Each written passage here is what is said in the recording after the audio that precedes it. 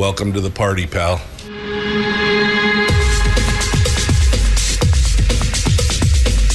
The Michael Dukes Show. The greed and the entitlement is astounding to me. What more could you want from a low-budget radio program? This is a dumpster fire. That was just BS. It is time to get a new perspective. We know just what you need, and we've got just the cure. Open wide and prepare for a steaming hot cup of freedom. I just don't fathom it. The Michael Dukes Show, streaming live across the world. Live around the world on the internet at michaeldukeshow.com and across the state of Alaska on this, your favorite radio station and or FM translator. Good morning and welcome back to the program. It is the Michael Dukes Show. Hello. Good morning and thank you for being part of it with us today. Hump Day, middle of the week. Downhill slide to Firearms Friday. I can see it from here already. I'm looking. I can see it. I can feel it. The weekend is just around the corner, right? I mean, well, we're halfway there. What are you going to do? Welcome to the program, and thanks for being part of it with us today. Today is, again, Hump Day, and some good news for those of us who have been waiting. We are going to cover a bunch of the news that's going on today in hour one. And there's some doozies out there. And then we are going to jump into it in hour two with the welcome return of Mike Shower to the program. He has been very busy here in the first part of the year, but finally getting a chance to talk with him, and we will be joined by him here at 7:05 this morning or so, right at the beginning of hour two for the Shower Hour of Power. That'll be coming up here this morning, and so we're gonna get the whole rundown on what's going on and talk with him about his impressions now that he is back in the legislature in the super minority, and maybe we'll see if his broom closet is as big as Rob Myers. I mean, I'm still shocked. This is from Monday. If you go back and watch Monday's show on the live stream from Facebook, you'll see exactly how big an office that my studio here, which is a very small personal studio, is still, I think, larger than Rob Myers' office that we saw on Monday. But we'll get the full rundown from Mike Shower here in hour two of the program this morning. So we'll be looking forward to that here today. And we'll see, because the commentary that came out of the legislature here for the last, the last 3 or 4 weeks as the session got kicked off and everything else was that, one of the reasons why they I don't know what you want to call it. One of the reasons why they basically screwed these 3 legislators was because they got their feelings hurt because the legislators came on a radio program and said some things that hurt their feelings. They couldn't take it. I mean, they didn't want to have their names called. They didn't want to be called out for their actions, because that's always been one of the things. Well, we just don't call people out for their actions. That's just not statesmanlike. That's not. No, you call a spade a spade. You if it walks like a duck and quacks like a duck, you say it's a duck. And you point out, you don't beat the person up personally, but you say you disagree with the person and here's why. And that's all that ever happened on this program, or many of the other programs that I know these folks showed up on. And but somebody got their knickers in a twist, and that was one of the main reasons why that Shower and Hughes and Myers are in. I don't know, although I don't know why they really beat up on Rob Myers, since I know why. They offered for him to join and he said no. I know why.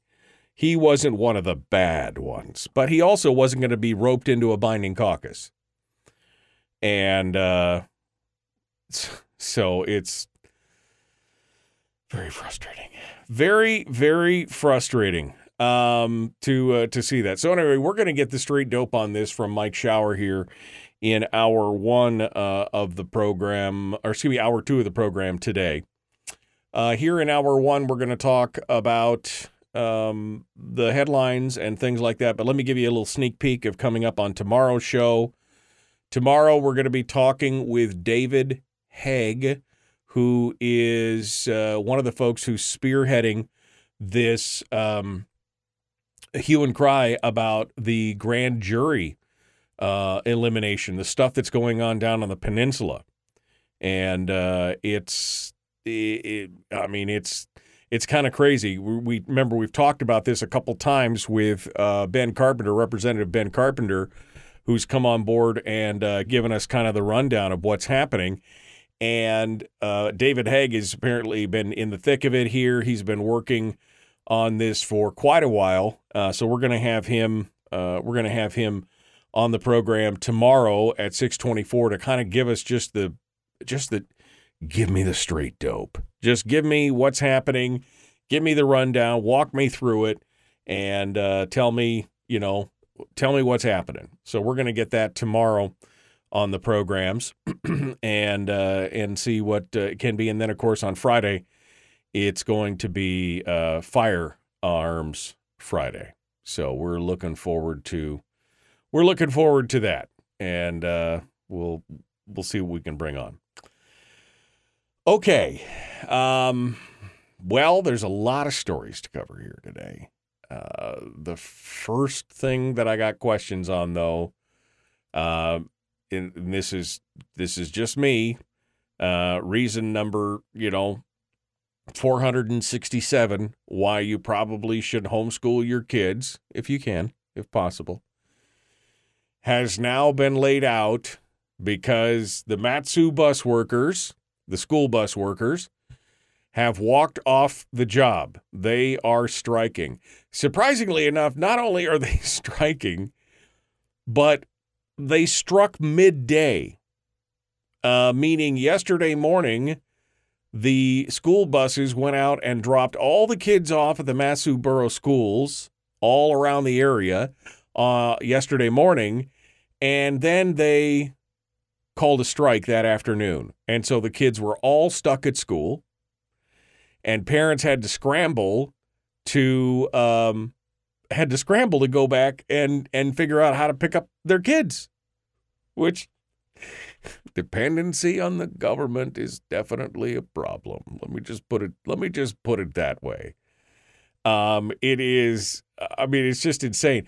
I loved that the comment from the school, or from the bus company. No, I'm sorry, the unions. The unions was that. Where is the announcement? Something about the safety. Oh, here it is, right here. This is the union release from the union.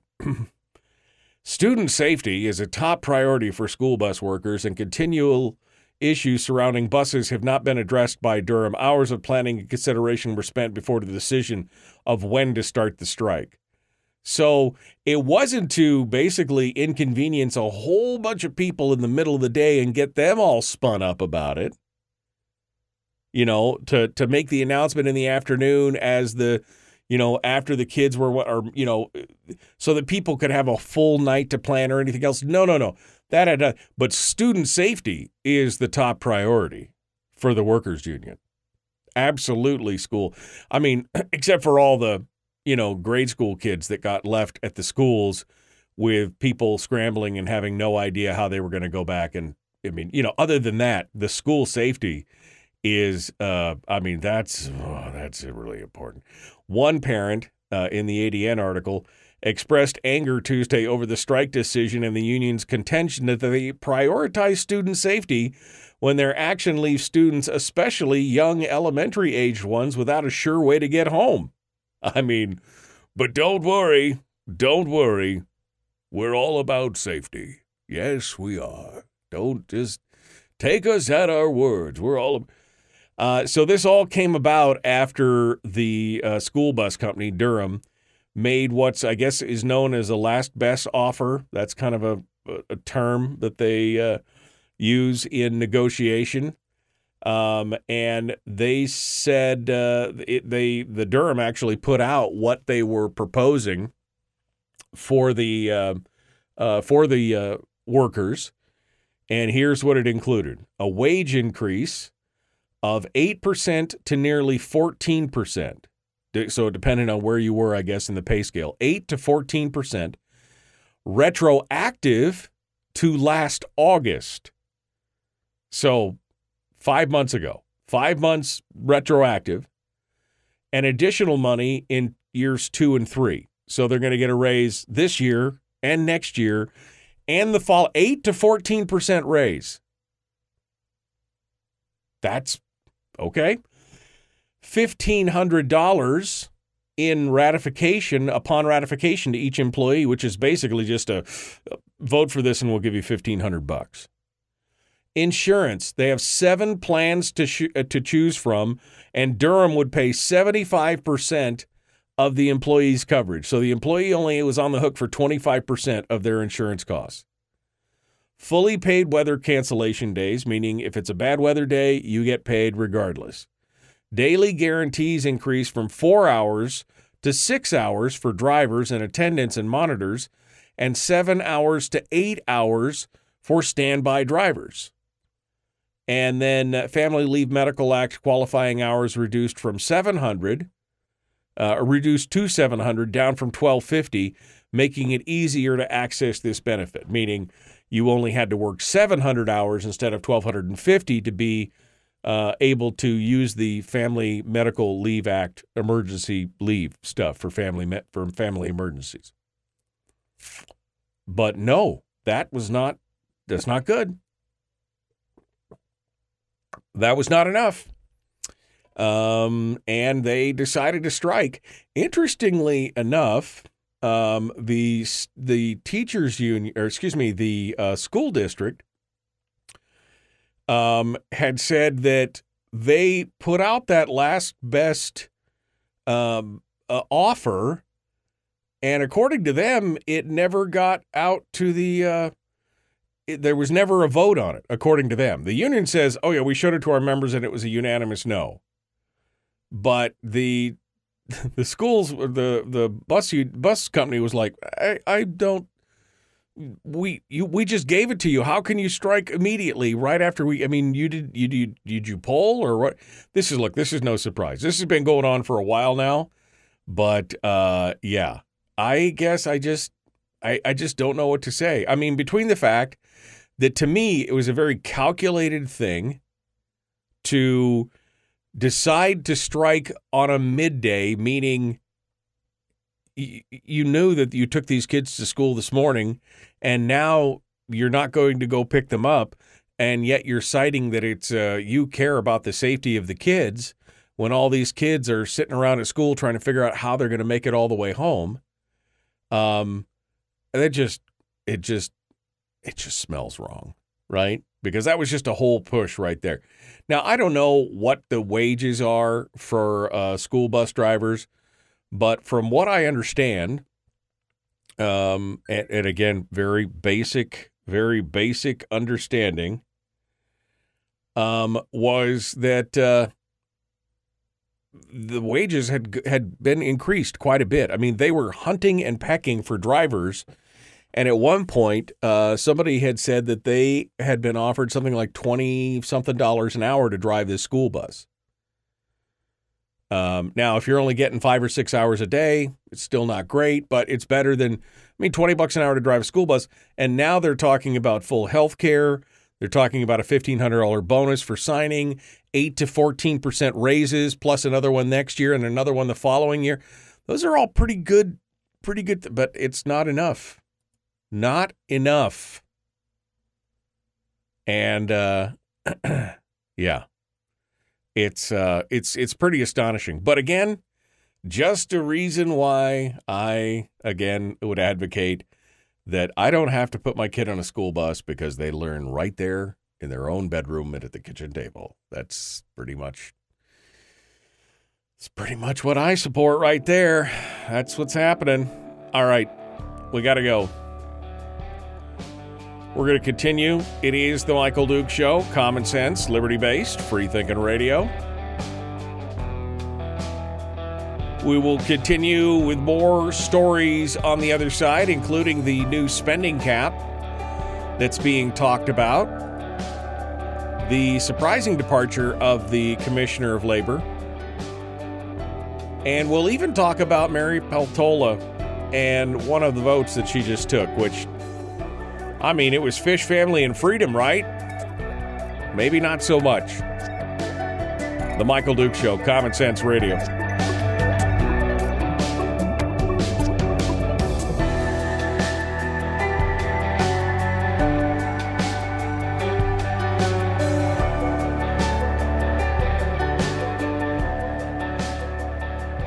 If you missed the show, you can listen to it on your time with Dukes On Demand. Oh, and it's free. Like America used to be. Streaming live every weekday morning on Facebook Live and MichaelDukesShow.com.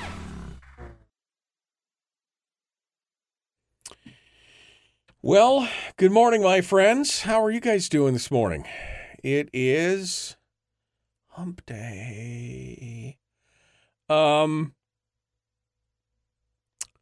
I saw something when I was going through the first comments here this morning. Anyone see that Hawk Bryan was arrested and in Wildwood for shooting his air gun on his property? Where's that story at? I go over to the Peninsula Clarion here, see what's going on.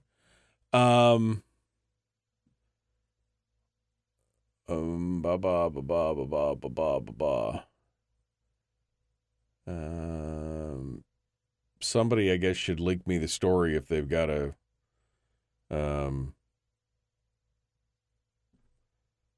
somebody should link me the story. I don't see it in, not that I'm, super, the Peninsula Clarion site's not great, but, I mean, he was arrested.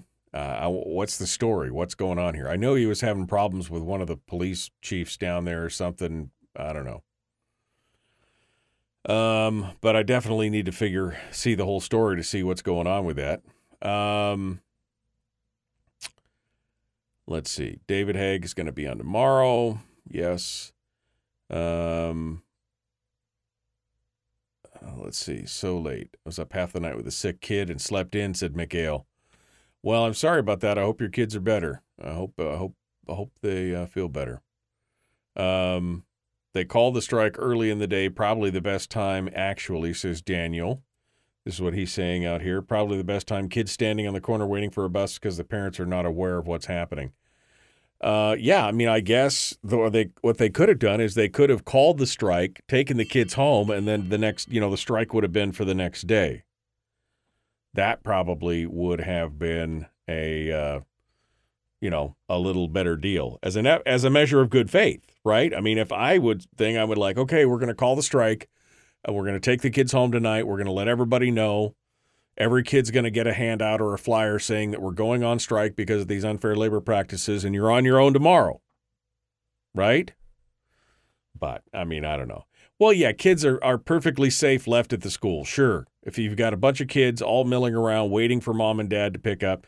But it's just disingenuous to say we care about the safety of the children. Anyway. 8 to 14% sounds right given the inflation the last 2 years. I mean, who else has gotten an 8 to 14% raise in the last 2 years? Anybody out there? Anybody in the chat room got an 8 to 14% raise? I'm just asking. If you just say raise, just type in raise. If you got a raise, I'm going to scroll down to the bottom of the chat so I know what we're talking about. But just put raise. If you got an 8 to 14% raise this last year, let me know. I'm interested to see. Really poor move by the Teamsters taking the kids to school and then going on strike. New buzzwords out of the School Board Association questions millions more in so-called social emotional learning, trauma-engaged practices. And the what? Yeah, no, that school district isn't the one negotiating. I thought I made that very clear. It was the bus company. Lost my mind when it happened. I'm a non-union person, but after spending all afternoon on the phone, Durham is not repairing the reported repairs needed on the buses. Workers are not paid for time warming up buses, only the time on the road.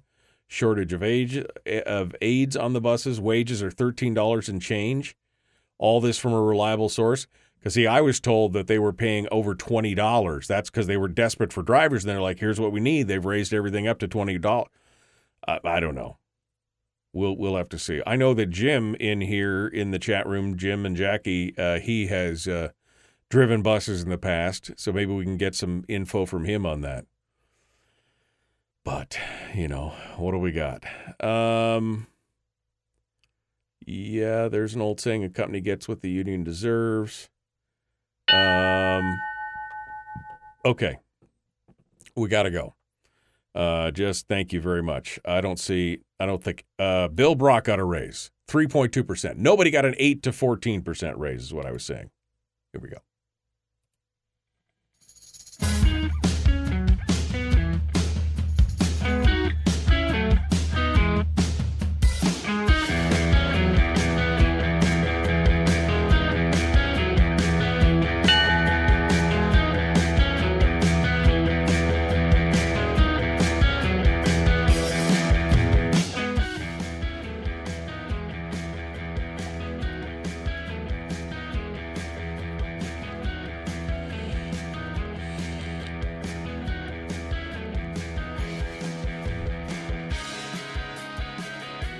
All right, we were just talking in the chat room here during the commercial break, and Chris said from Twitch said 8 to 14% sounds about right given the inflation the last 2 years. Talking about the proposed raise for the bus drivers. That was the proposal from the school bus company.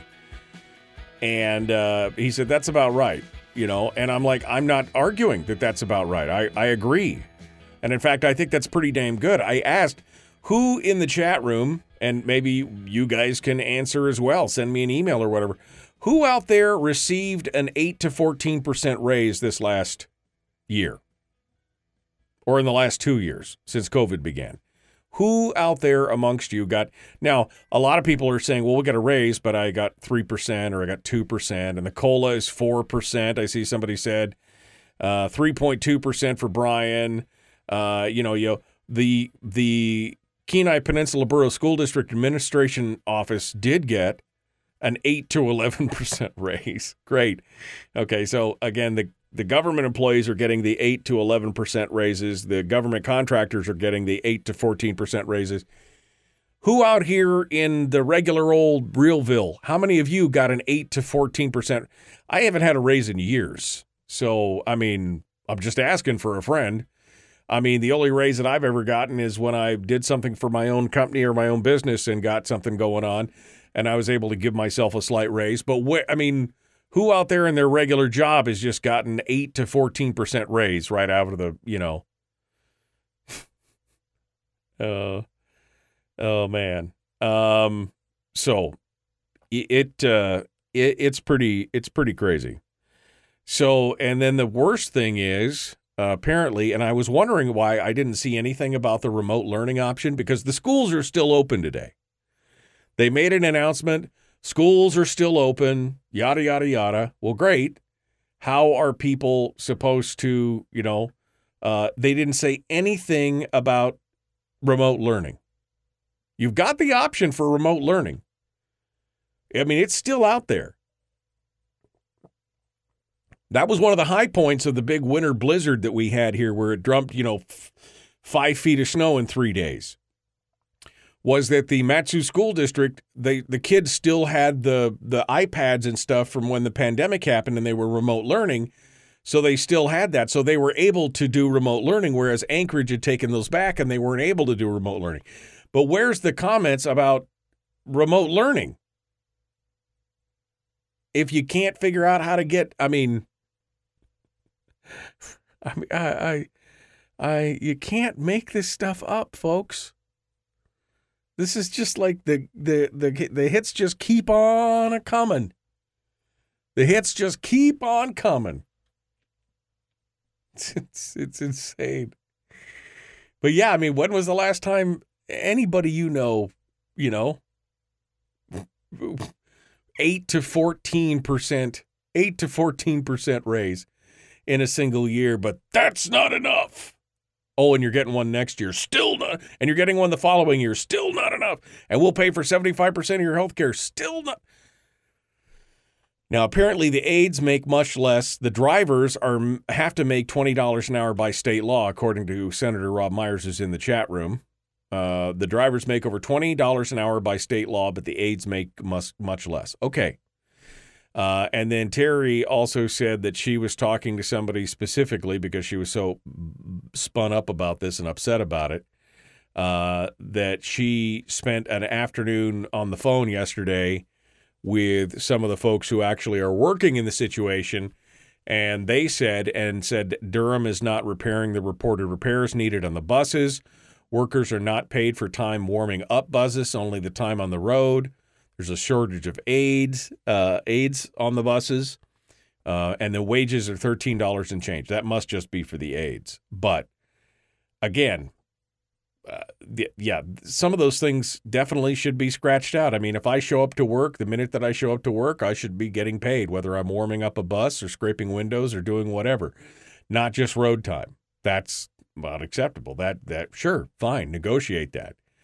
8 to 14% increase plus 75% of my insurance and plus all this.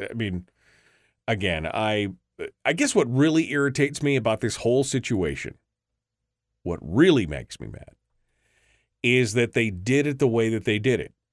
Now, somebody said that's probably I can't remember who it was, and I apologize. One of the folks in the chat room said that was probably the perfect time to do that, probably the best time. Oh, it was Daniel.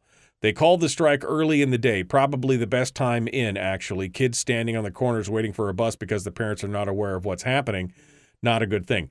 Well, while I would agree, if I was if I was king for a day and I had decided to do this, what I would probably do is that I would vote to strike starting the next day. Let's put the hat on and say that I'm going to strike. I would probably vote to strike the following day.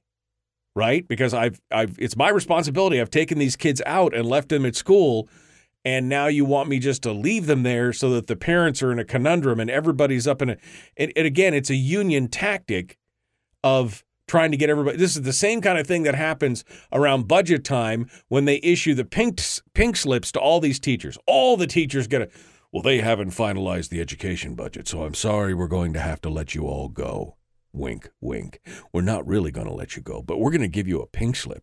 So then you can go tell everybody in the community how you're going to get fired because they haven't come up with an education budget yet. It's the same kind of thing. It's exactly the same kind of thing. And I guess that's what really irritates me about this whole thing. But again, just another reason why I'm glad that I homeschooled my kids. I'm just glad. All right. So again, I was just asking if anybody else got an 8 to 14% raise on their pay. Just wondering, just curious. What other stories do we got here? Well, it was kind of a weird thing, and of course, I love it. The headline. Wait, excuse me while I pull back over here. So the ADN now has become. First of all, I would just like to say this: the ADN has become to me, it's kind of like no longer the paper of record because it's taking them longer and longer to put pertinent stories into the website. The ADN is like slower and slower. It's like the ADN is now getting to stories sometimes 2 days after the stories have broken. They finally show up in the ADN. But so I've been cruising all the news feeds here the last couple weeks. But it doesn't matter because the Alaska Beacon has taken over for the I guess the biased journalism paper of record. The headline is from a must-read, New Acting Labor Commissioner Kathy Munoz. That's the headline. Headline in the Alaska Beacon, Alaska Labor Commissioner unexpectedly resigns for undisclosed reasons. You could tell what the tenor is of the two different stories in case you hadn't figured it out.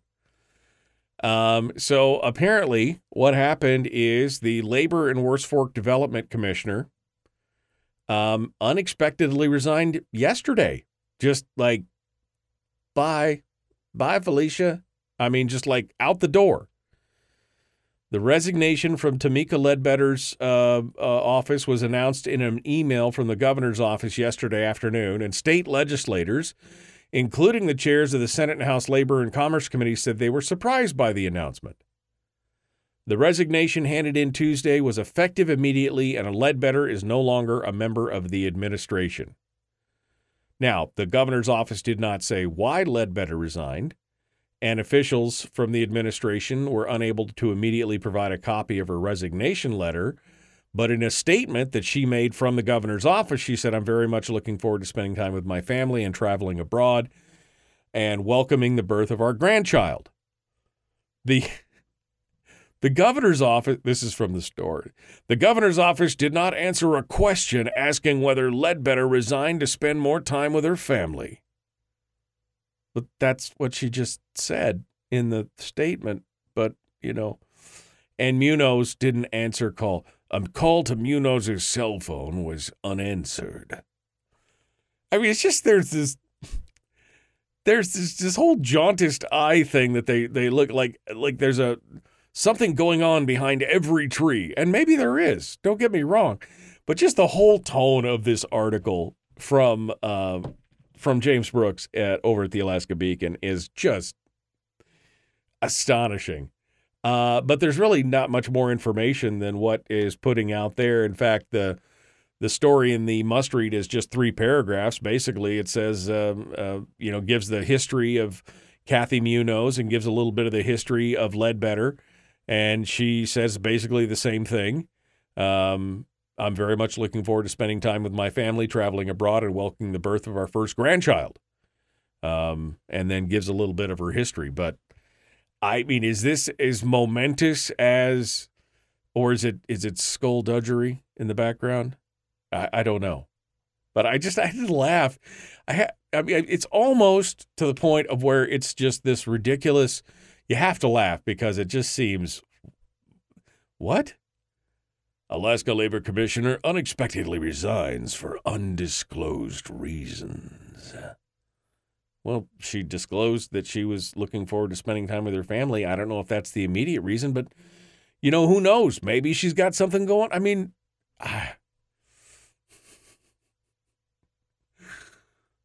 sometimes this job just makes my head explode. Just makes my blood shoot from my eyes. That's where I'm at right now. All right, we got one final segment coming up. I guess I've got some other stories, but I'm rapidly losing patience with this whole thing. So let's open up the phone line, shall we? 907-433-3150. Let's see if you guys have something to say. 907-433-3150. And want to remind you, of course, that the program today is brought to you by our friends over there at Satellite West. SatelliteWest.com. You can go over there and check them out, whether you're Minchumina to Minto, Metlakatla to Manhattan. There is no Manhattan, Alaska, but don't tell anybody. Anyway, wherever you are, they can get you connected for texts, for emails, for phone calls, for internet. Satellite West, across the state of Alaska, proud sponsors of this hour of The Michael Dukes Show. We'll be back with more right after this.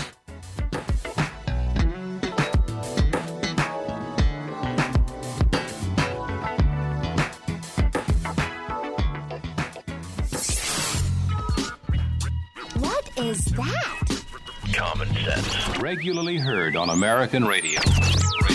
Michael Duke Show. Radio. Okay.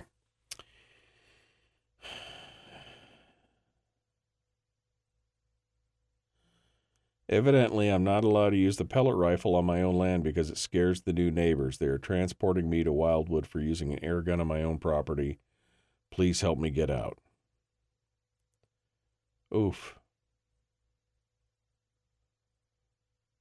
Well, that's problematic, to say the least. Problematic.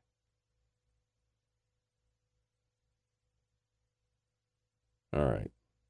I'm reading the stuff here. Okay. All right. Well, that's just fine, isn't it? Just fine, just fine. I feel bad. Feels bad, man. Feels bad, man.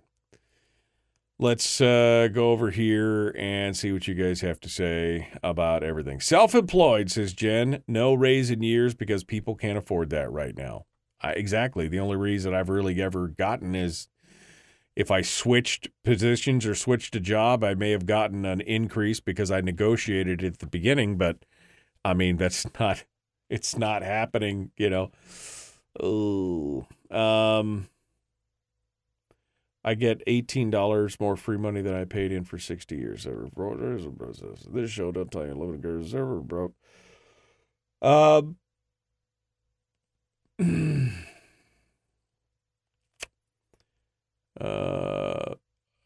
It's not about the raise. It's about leaving the kids stranded, said Robert. I mean, that's kind of what I'm at. I'm not against them getting a raise. That's fine. You know, it seemed like it was pretty good. This just seemed like such a calculated measure. Again, it reminds me of the whole teachers' unions and the things with the pink slips and having it all set up around the time, because that's built into the contract. They say you have to notice the teachers a certain amount of time before, if the funding is uncertain, before a certain date, blah, blah, blah, blah, blah. But they know that it's not going to be ready. They know that the budget is not going to be ready, so they bake that into the contract so that then they can parade teachers around saying, why are you going to fire me? Why do you hate the children? Yeah. I don't know. Whoa. Everything just jumped around here. How long is it going to be? I don't know how long the school bus thing is going to be. I don't think anybody knows. It just proves that all schools are daycare centers, says Robbie. Well, I mean, you're technically not wrong. Yeah. Remote learning, kids are so far ahead of the districts, it's ridiculous. Our 11-year-old is completing high school, college-level essays, going to spin up Algebra 2 and pre-calculus for the fourth grader. That's the benefit of remote learning. That's the benefit of homeschooling. You can do all that stuff on your own, at your own pace. Absolutely.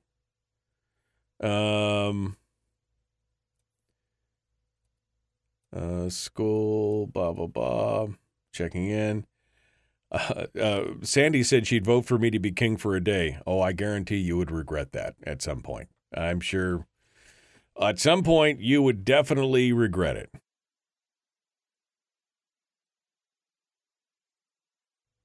All right. It takes a while for the ADN to spin the stories. They're products of the public education system. That's why it takes. Oh, my gosh. Buses are not mandatory. No, they're not. Shower's office is just a hair bigger than mine. Who did you make angry? That's what I want to know. If you got a smaller office than Shower, who, let's face it, public enemy number one, then, wow.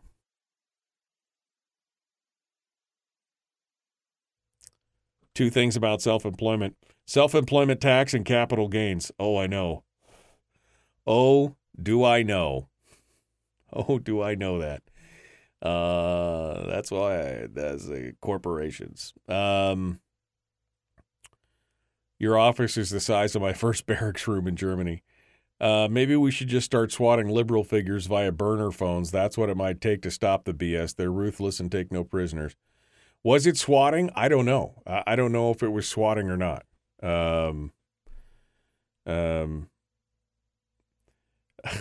Harold says, if I was king for a day, I'd be dragging out the 1600s wooden stocks and passing out some rotten eggs. That's not a bad idea, actually. I mean,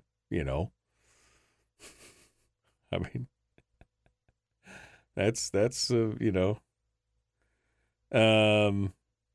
district's letter. I do agree with this, Laura, that the district's letter was put out that was, we had no prior notice. Well, are you kidding me?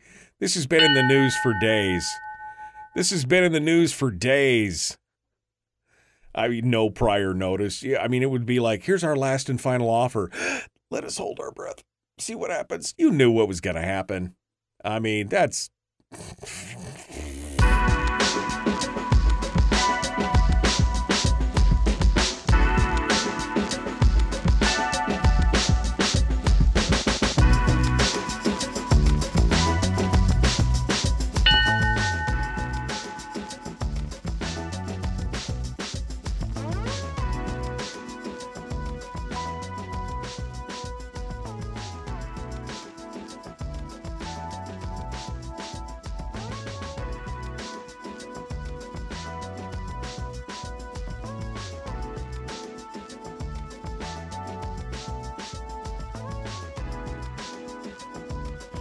Okay.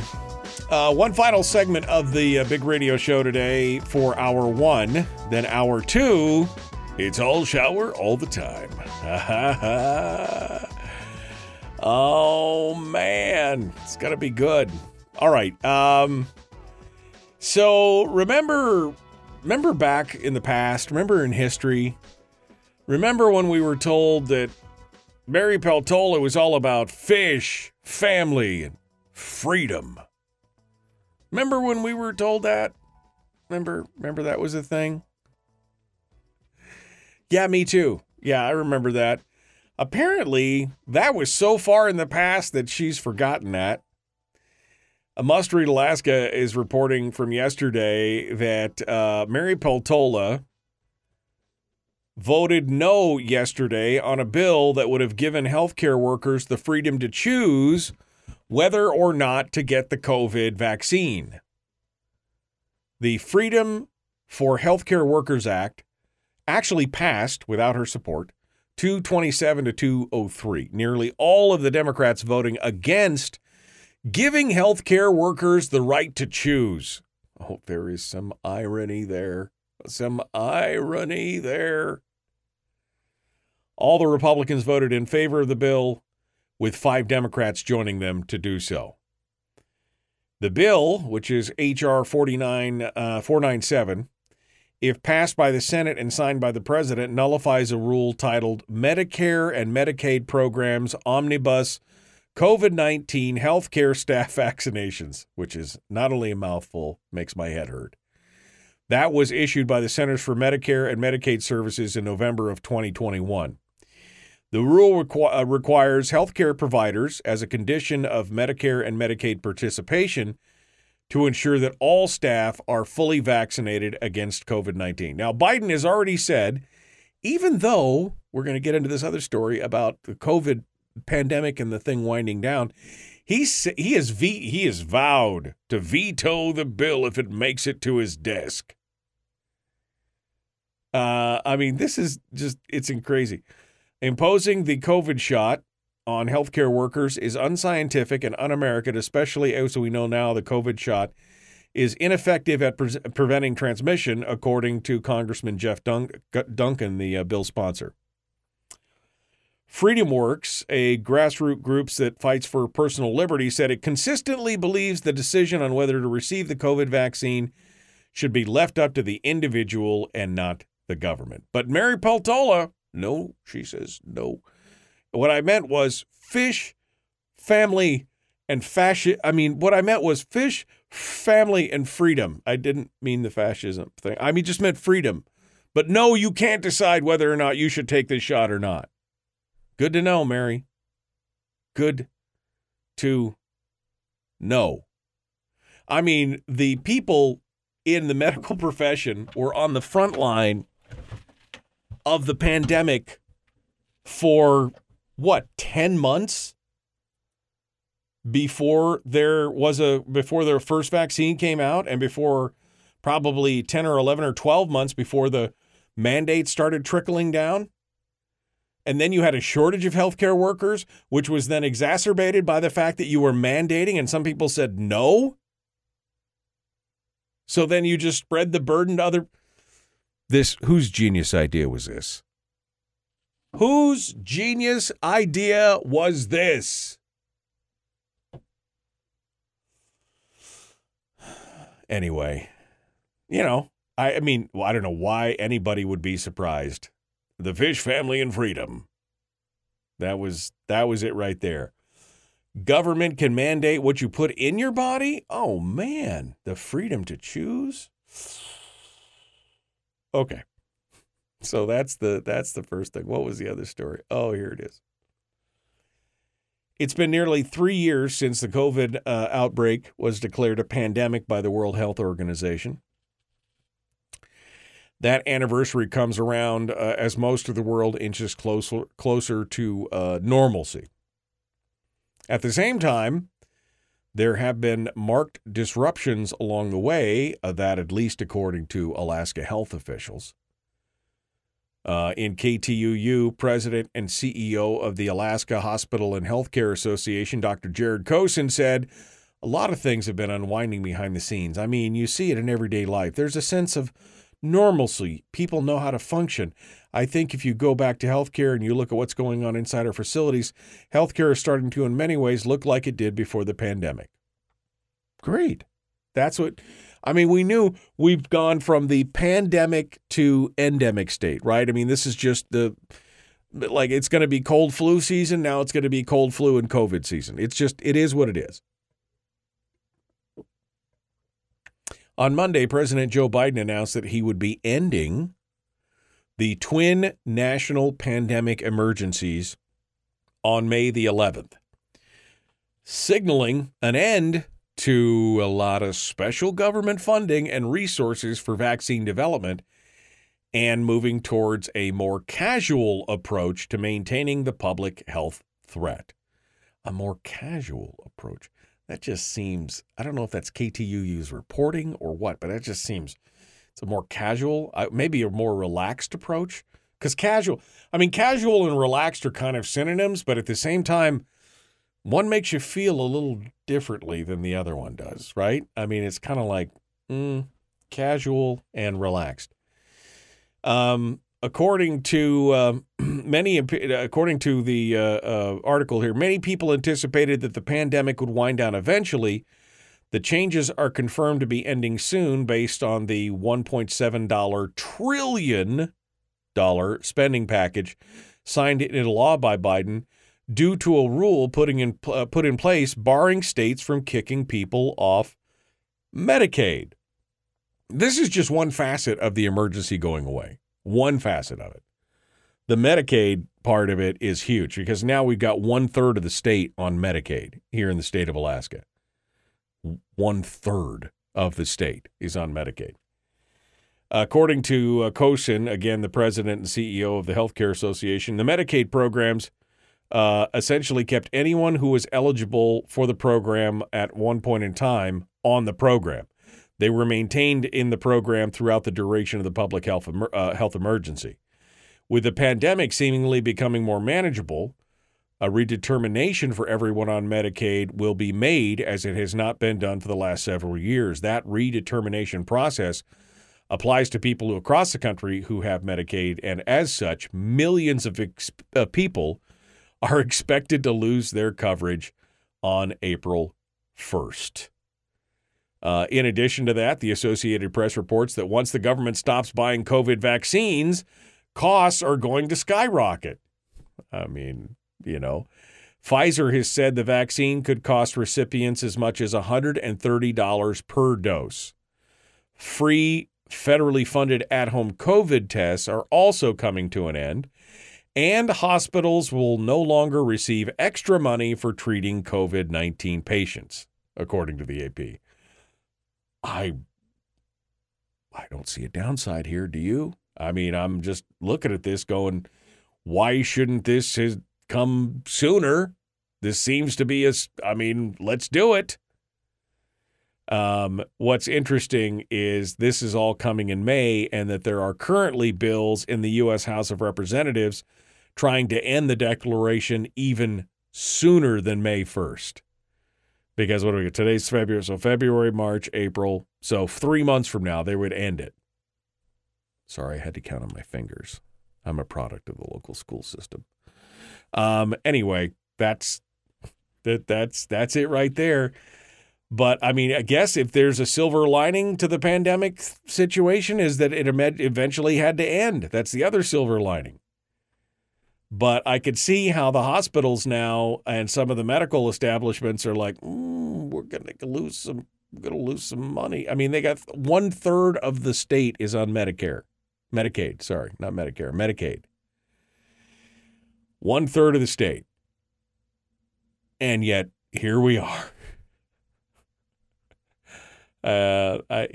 Again, don't build your business model around all that government spending, because eventually it will go away, either change or be dropped, or, it'll bankrupt the government. And then what'll you do? That's the big question. All right. Well, we are coming up on the break, and we're going to be diving into stuff and things, Lori. We're going to be doing that here in the next hour with State Senator Mike Shower. It is the Michael Duke Show. Common sense, liberty-based, free-thinking radio. Tomorrow on the program, David Haig will be coming on to talk about the grand juries in the state of Alaska and what's happening with that. And then, of course, Friday is Firearms Friday. More could you ask for? Ooh, baby. All right, so hour 2, dead ahead, the Michael Duke Show. Be kind, love one another, live well. We'll see you on the other side.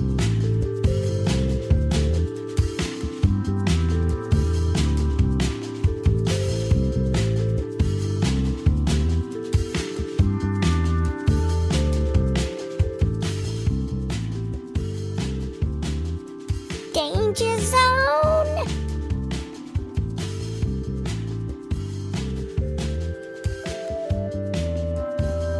All right.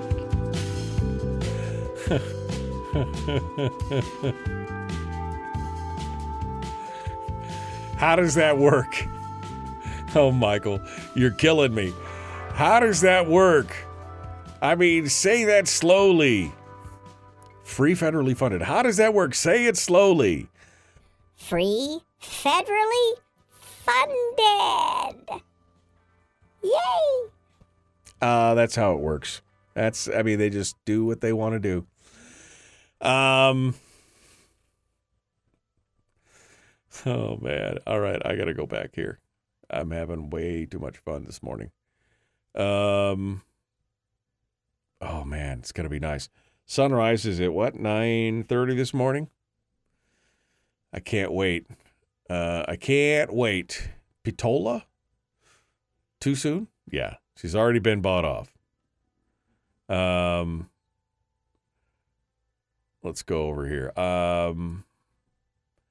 She's a dude. Okay, 3 F's, all right. I'm just reading some of these things. No more vaccine mandate. Yes, I agree with that. Denim masks? What? Jeans? Yeah. Looks like as a woman farmering, I am considered disadvantaged. FSA called me yesterday saying I had COVID money available till me still. Yup, still.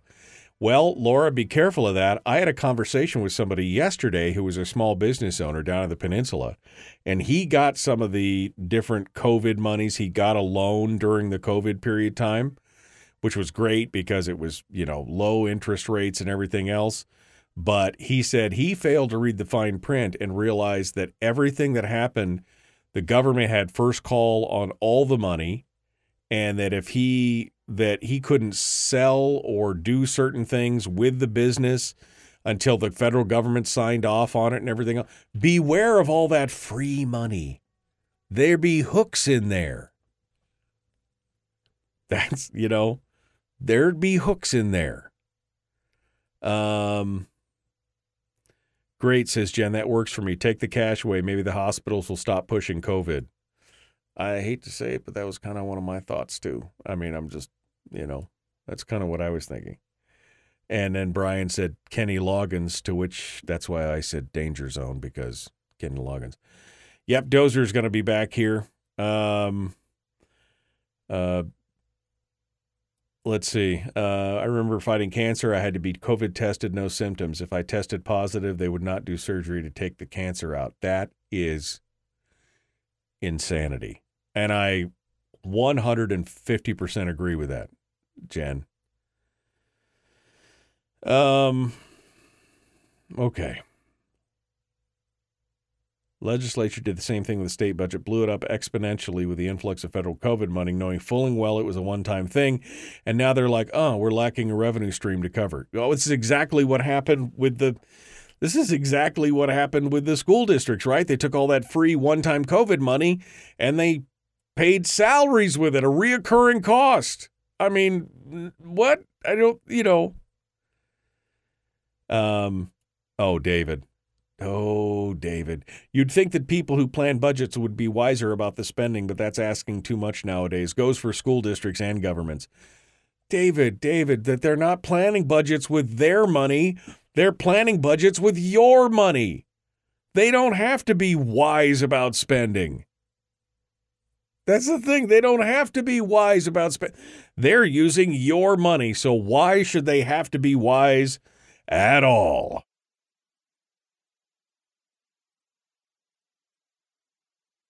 All right. Look at that. I caught up with the comments. I caught up with all the comments this morning.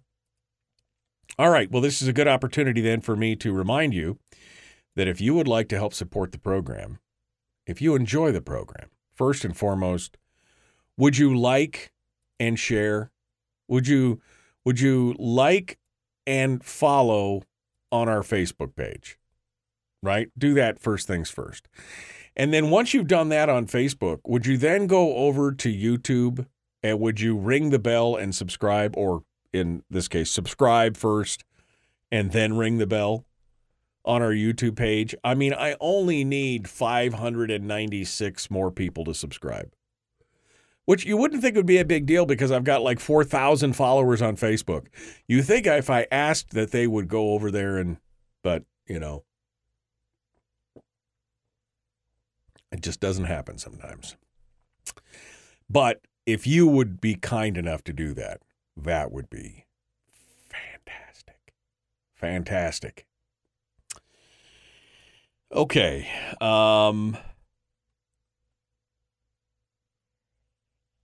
There are third-party payers, so the sky is the limit with other people's money. Yeah, I mean, that's exactly.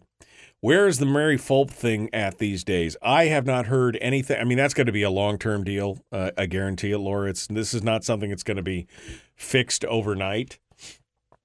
I was a little disappointed that even though the AP picked up the story, that it didn't seem to get picked up by some of the major news outlets, because I thought that would have been a perfect story for the major news outlets. Oh, man. Could you imagine? The headlines would have been amazing. But no other news right now, other than she's seeking the, she's got representation now. She's got a lawyer. And no, she's not at the rubber room.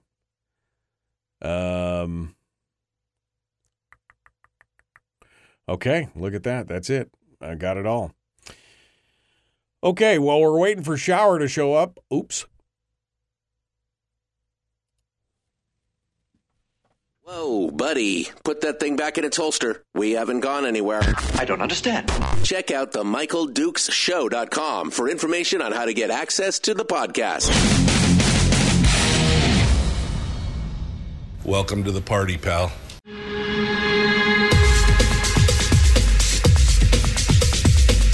The Michael Dukes Show. The greed and the entitlement is astounding to me. What more could you want from a low-budget radio program? This is a dumpster fire. That was just BS. It is time to get a new perspective. We know just what you need, and we've got just the cure. Open wide and prepare for a steaming hot cup of freedom. I just don't fathom it. The Michael Dukes Show, streaming live across the world. Across the world on the interwebs at MichaelDukesShow.com and across the state of Alaska on this, your favorite radio station and or FM translator. It is the Michael Dukes Show. Thanks for tuning in today. As always, I know you got other choices. Well, really, you don't. You don't have any other choice for local Alaskan morning talk radio. You really don't. There's nothing else except for me. So, but thank you so much. I appreciate that. Thank you for being part of it. On today's program, we just finished up talking about the Matsu Borough school bus strike and Mary Peltola's latest vote in Congress and the closure of the pandemic emergency rules, which is apparently coming up on May the 1st. That's the word. And so we'll see what happens there. But in this hour, well, we're supposed to be talking to State Senator Mike Shower, and we'll see what happens. I'm just going back to make sure that my email or my text message, that I didn't have a new text message. That's what I was looking for. So he and I are supposed to be chatting here in just a hot second. So meanwhile, while we're waiting for that, I will move on to the other big story that came out yesterday, the Alaska Beacon, talking about the big effort, and this is really the first time that I've seen a clear reference to the Fiscal Policy Working Group. James Brooks, again, in the ADN. I'm sorry, in the Alaska Beacon. And he's talking about Senator James Kaufman's new spending cap plan. And it's the title, actually, again, doesn't seem quite so doom and gloom. Anchorage Senator proposes new spending cap, key piece of Alaska's fiscal plan. And goes on to talk about, I'm sorry. All right, let me go over here. It looks like Mike Shower might be up and ready. There we go. Okay, I see him here in the green room. So maybe Mike wants to comment on Senator Kaufman's proposed spending cap, but we'll get into it. But this basically, I will say this before we jump over to Mike. The story in the Beacon talks specifically that this is really part of the is really kind of driven by, or I guess inspired by, the discussion from the Fiscal Policy Working Group, where a spending cap was part of that long-term fiscal plan.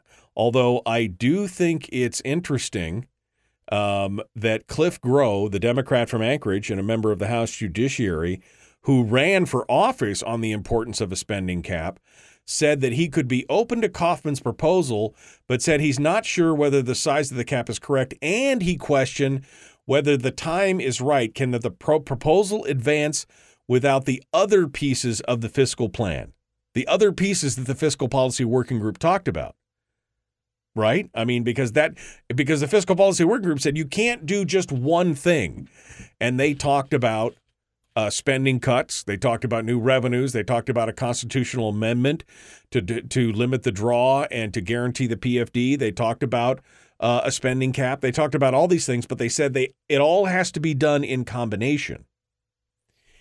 And that I think is interesting that you've got Cliff Gross saying, can it proposal advance with all the – because, again, they said the one thing that they said, and Mike Shower can attest to this, is that they said you need to do all of these things, not just one. Don't just pick and choose 1 and 2. You've got to do them all. Let's go over and see what Mike Shower has to say in this new year and Hey, new show, Who Dat? What are you doing? What's Who Dat? New show. Oh, well, Who Dat? How you doing, my friend? How are things going in your world? What's happening? Long time no see. I know it's been pros and cons, Mike. There's lots to talk about. At the same time, there's nothing to talk about. Because what's really changed here in Juneau? Oh, let's see, finance tables. First, I should start off with my normal hearty welcome to your crowd, but also to all of these staffers and from the various legislators that will inevitably listen to this and look at the transcripts and come back and scrutinize every word I say to see if there's something they can hold me accountable for. Because, we have to be good. So, we could maybe someday be allowed back on the team again. Right, because, hey, don't you dare. Hearty welcome. Don't you dare hurt anybody's feelings because, man, that could be, yeah. So, yes, we welcome all the staffers in Juneau. We hope you're getting every word correctly as you type this out on a transcript for someone. That in jest, Mike, but it's just funny because I have to I'll do that on every show because, it was always years ago. Oh, we don't care what you say, but yet you obviously care a lot about what we say because you watch every word we say. So I'm amused by that, So anyways, moving on to your topic. It's great to be back in Juneau. I feel like being Robin Williams in Vietnam with a Good Morning Vietnam. So here we are. But let's go to your topic because you asked a question about you already said it, right? About the fiscal policy working group. Yeah. Myself, 12 of us, I believe. And, we've talked about it before, but, with Kaufman and the spending cap, I made a comment on his Facebook page about it. I said, James, I agree with you in principle. The problem we face is that it's not going to get through this coalition in the Senate. Most of them have no interest in a spending cap of any type. You may remember a few years ago, Von Imhoff had one. And as I talked about back then, I think it took us about 3 weeks to blow right through the statutory spending cap.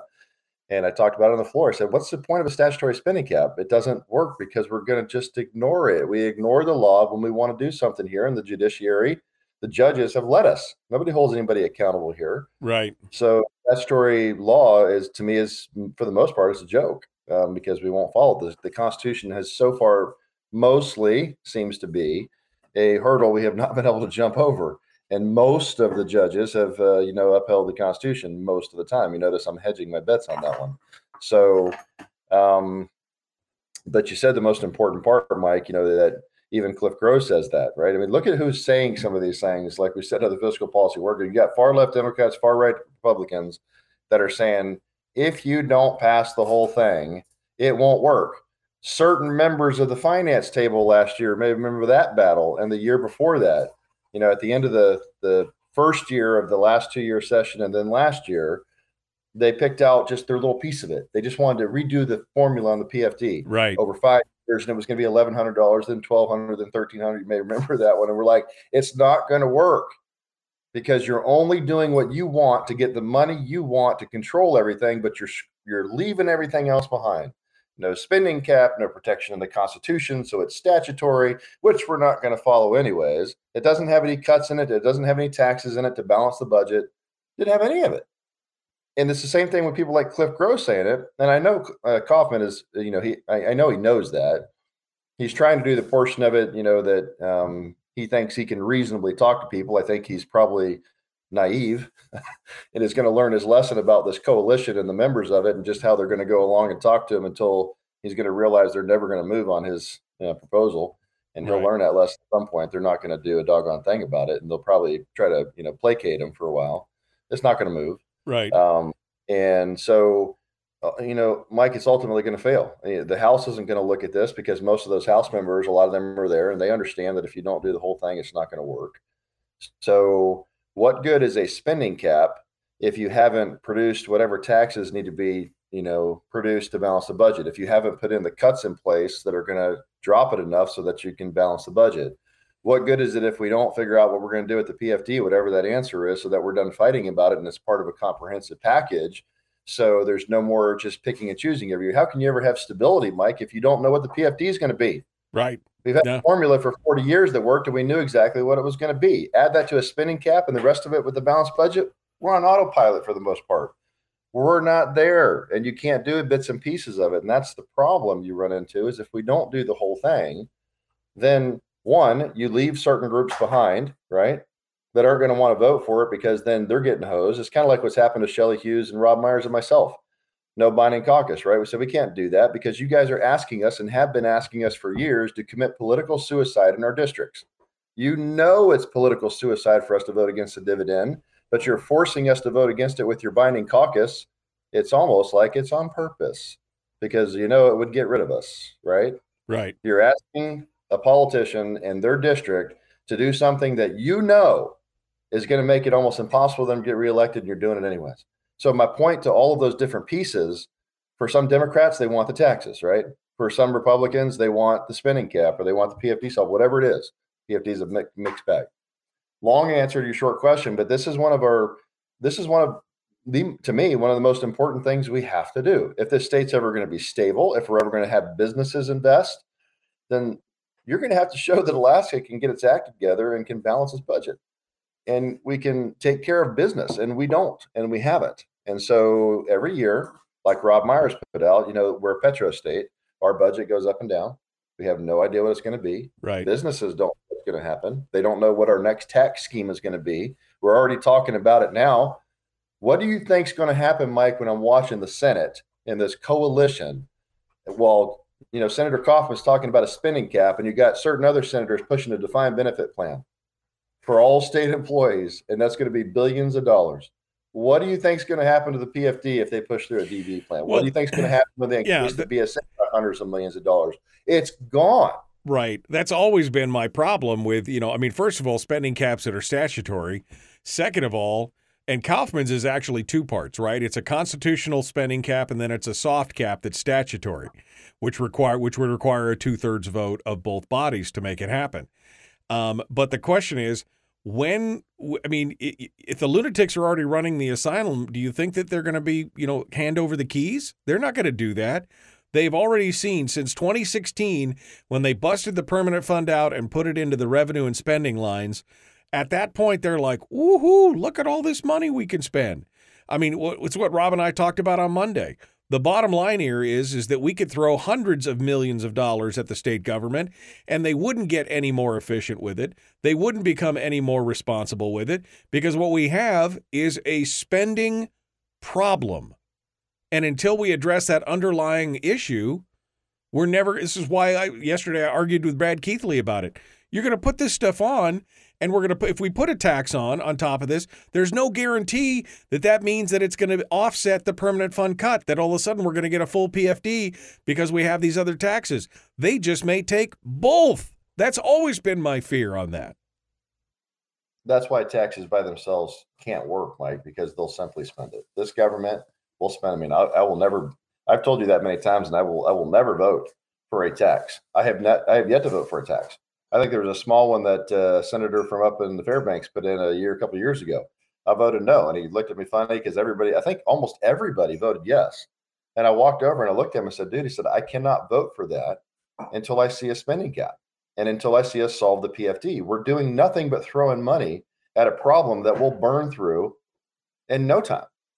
And there's no limit to it. You can give us every bit of money that we could suck up in here. And I just had a discussion, not a debate, a discussion yesterday or the day before here with somebody talking about that very issue, about why would we pass a tax of any part until we have learned how to spend, or to cap what we spend. And imagine if last year, where people were complaining about, I had some guy call me a pretty nasty name, Standard. You get used to that in this job, about, he just didn't understand, like last year, and then foul language in there, right? About because last year, he put in that, for the full, PFD amendment, and he just doesn't understand. And then right after that oil crash, I'm like, hey, idiot, you might want to watch what I actually said. I acknowledged right while that was happening This could crash in 6 months. In 1 year, the oil could go back and down. You could go down again, up and down. We have money at the moment. So I was advocating using it because we need it for infrastructure. And I wanted to put the PFD out there to follow the law or change the law if we can't follow it. But I'm of the advocate of right now we need these things to use them, especially for the people in the PFD, right? They need the help with what was going on with all the COVID stuff and the jobs. But imagine if we had that spending cap, Mike. Ooh, what a concept. What would have happened if we had the spending cap and all that money came in? Guess what? We had a waterfall provision for the capital that would have worked like a champ because we could have pushed that above the spending cap, but just a certain portion would have gone to that. The rest of it would have had to go back into the permanent fund itself. And we would have been capped, and that money would have been saved for the future, which they always talk about. But strangely, we never do that here now. We don't save for the future. We put it up. And all of those fiscal conservatives, so-called, in that coalition are already talking about defined benefit plan and increase in PSA and all these great things we're going to do. Where are you going to get the money? Yeah. Who pays? Bro. And not only where are you going to get the money, but as Brad says, who pays? Who pays the lion's share of that, based as a portion of their income? All right, we got to go. We got to go here. We got to retrain Shower because he can just go and go and go. Hour 2 continues. The Michael Duke Show, Common Sense Radio.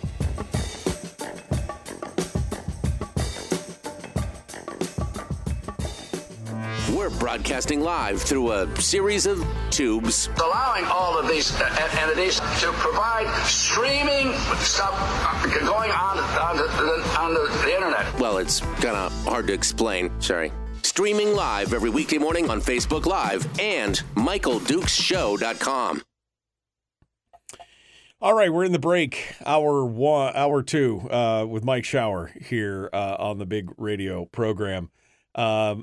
So what's your shirt say? When the government what? Oh, that's the when the government fears the people, there's freedom. When the people fear the government, there's tyranny. All right. I'm going to get you one of those shirts that has the "Just Say No to Government Dough" on the shirt. I'm going to get you one of my new. Are you talking to me? I'm going to get you one of the. Liberty. I'm like, well, I say freedom. So yeah, exactly. I'm going to get you one of those new shirts that says "Just Say No to Government Dough," and you could wear that around the Capitol and see if people lose their mind. Yeah, I know. Like from orbit, you'll be able to see it. So, how's it been, Mike? How's how's your new broom closet? We interviewed with Rob on Monday, and I was so shocked. I was like, "Is that your office?" He's like, "Yeah." I can reach out and touch each side of my arm. Exactly. It's like on both sides of my desk. And he goes, and this is pretty much it. And I'm like, wow, they hate you. They hate you so much. Oh, yeah. You know what's the real irony, Mike, is that in 2018, when I showed up and good old Jake Almeida was there because Dunleavy had just left and hired Jake, and the other staffer went with Mike on his campaign. And Jake was just sitting there, and I walk in the office, and the exact same office that I was in 2018, that's where I'm back. Same one. Same one. Yeah. Little tiny office. It's pretty funny. Yeah. So the biggest part right now is all the pictures and stuff we had up. We were all sitting against the wall stacked. We don't know what to do with them. We had to move them out because they had all this wall space, and you put up family pictures and whatever. And now we're like, It's like I don't even know if I can put up my infamous whiteboard right now to have my whiteboard talks. I'm going to figure that one out. Have to get an easel for your whiteboard so you can put it up and take it down. Yeah. No, if it's that's politics up and down, man. Like I said, like I've been saying since the election, they can treat us this way. And, there's a couple senators that are smart enough to not play that game. But fortunes rise and fall, Mike. They're old. I'm young. I got time. They don't. And the reality is be careful how you treat people now because they have been treating us really poorly. And only because, we talked on the radio, which we've hardly done anymore because we're trying to, watch our P's and Q's to get along because everybody has very thin skin. And, the reality is they continue to treat us poorly. They did it to us in January 2020 in our districts. They did it again this time without even giving us a chance to talk. Right. They didn't even ask us, hey, could you live with these constraints? Could we agree to these rules? Whatever it is, nothing. No, so, yeah. Like I said, do it now. Things change. It's politics. In 2 years, who knows? We'll see. Like I said, somebody had their knickers in a twist over that. They got their feelings hurt because this is what kills me. Never, you're the most vocal of the three of you, have been in the past. But the one thing you've never done is now I have, but you haven't besmirched the character of somebody. You have disagreed and named names, and what you disagree with. Here's what they're doing. Here's why I disagree with it. Here's what's going on. These are the people that are responsible. But you've never, talked down to their character or anything. I mean, but they don't even want their names mentioned on the air or outside of the chambers. If you've got a problem, you need to work through the process. Well, you control these other guys control the process. So how am I supposed to work through the process when I disagree with you and you control the whole process? How is that supposed to work? It doesn't. That's the point, Mike. It doesn't work, but they know that, and they know they can maintain the power. As long as they have their unethical binding caucus rule, then a handful of them get to control everything, primarily the money and everything that happens. And so all the power is vested in them, not in 60 actual legislators, right? And so that's the way the game is played. And so it's Alaska. And, it is a frustrating thing to think, I can go in there and make a difference. But you find out that really when you show up, there's not much you can do because, 3, 4, 5, 6 people out of the whole legislature control almost everything, really in reality, right? Because you can go, well, you're a committee chair, you can do this. Yeah, I can move a bill. Yeehaw. That bill is going to get sent to 2 other committees where they're going to stop it anyways. I've watched that time and time again where bills make it to a certain point, then a committee chair just goes, not going to hear it. Everybody asked about my judicial bill, right? He can't move his bill because I had a certain candidate saying that last year. He can't even move his own bills. But the reality is the finance co-chairs just stopped it because they didn't want to hear it. So, all right, hold the line. Hold the line. The Michael Duke Show. Hold the line.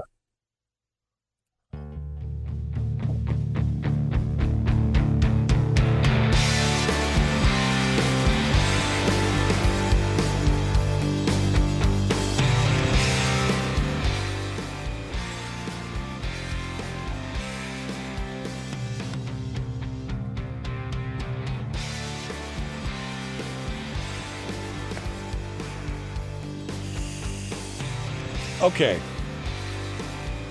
Back now with, good God, back now with State Senator Mike Shower. Are you trying to make me fall off my chair? Welcome back to the program, The Michael Duke Show. Common Sense Radio. Mike Shower is our guest. State Senator for District O. Here, back with us. And, oh my goodness. Oh my goodness. Yeah. Oh my gosh. Here's where it is.